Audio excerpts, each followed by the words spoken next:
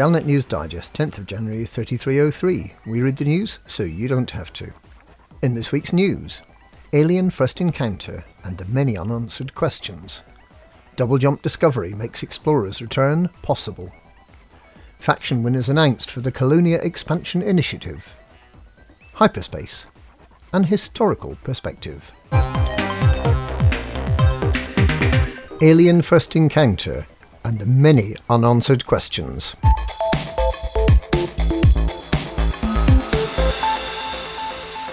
Since last Thursday's interdiction by an alien spacecraft of Commander D.P. Sayre, many more such incidents have been reported. We do not understand these encounters, but we can begin to piece together what they have in common. The hyperspace interdictions are commonly being called hyperdictions. They've all been within 150 light-years of Merope in the Pleiades sector. It seems that carrying an unidentified probe makes you much more likely to be hyperdicted, and if you've recently scanned a probe, that makes hyperdiction even more likely. The 8-winged organic-looking ship that appears doesn't seem to have aggressive intentions. It scans the disabled ship and then departs, after which the ship systems come back online and the hyperdicted commander is able to continue on his journey. The alien ships appear to be the same as the crashed ships that have already been discovered in the same region. The region's bounded by the sphere of unknown artifacts, also known as UAs. These UAs are known to have a corrosive effect on ship systems, which has led some to suggest that they may be forming a fence to keep these strange alien ships within the Pleiades sector. The alien ships seem to be particularly interested in unidentified probes, which are known to scan planets and then send the data back in the direction of planet Merope 5C. Part of the data they send is the distance of the scanned planet from a permit-locked system in the Col 70 region. Merope 5C is in an area where there are many barnacles. Barnacles manufacture meta-alloys that neutralise the effect of UAs. We know that Professor Palin was interrogated by unknown assailants for several days about his investigation into the way that meta-alloys counteract the damage done by UAs. So if the UAs are a fence, then who built it? If the alien ships can't fly out, then why are we able to fly in? Were we ever meant to meet these aliens, or was the permit locking system supposed to keep us apart? Was building Obsidian Orbital mankind's greatest mistake? Stay tuned for more information when we get it. Double jump discovery makes explorers' return trip possible.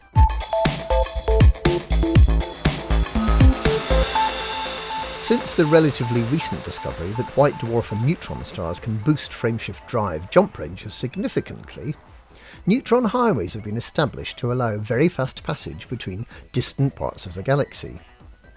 An intrepid group of explorers sees neutron star FSD boost as a means for travelling to distant stars never before visited. But until now it was believed that the journey would have to be a one-way journey with no return possible. Now Commander Odd Potato has changed all that, by the discovery that it's possible to supercharge your frameshift drive twice from the same star. To do this, you must jump from within the cone of a neutron star. While the hyperspace countdown is running, it's just possible to supercharge your FSD a second time, and the charge remains available for your next jump, after your exit from the first jump. This dangerous manoeuvre means improved travel times and possible extensions to the neutron superhighways, but it also means that the distant stars explorers may be able to return from their dangerous voyage of first discovery. Faction winners announced for the Colonia Expansion Initiative.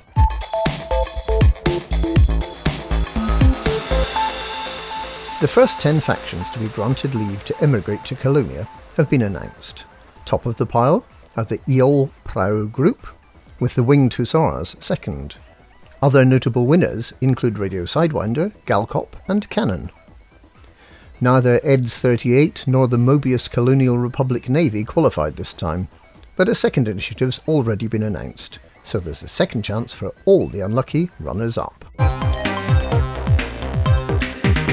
Hyperspace history.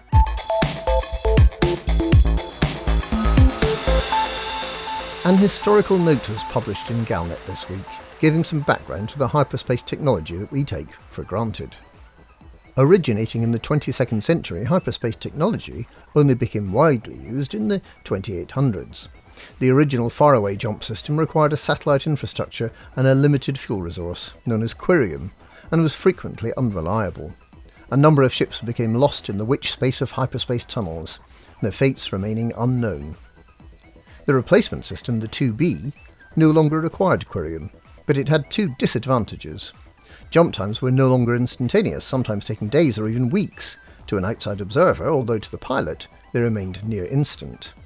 Secondly, the hyperspace cloud left at the jump entry point made piracy all too easy for the buccaneers of space. Most recently, within the past 10 years, the current hyperdrive technology has brought back the near-instant jump times we used to get with the Quirium drives, but with a good jump range and very high reliability. It is perhaps humbling to realise that we don't actually understand how hyperspace technology works. The events of the past week have proved to us that creatures other than humans appear to have a much better understanding of hyperspace and are prepared to use that knowledge. And that's this week's Galnet News.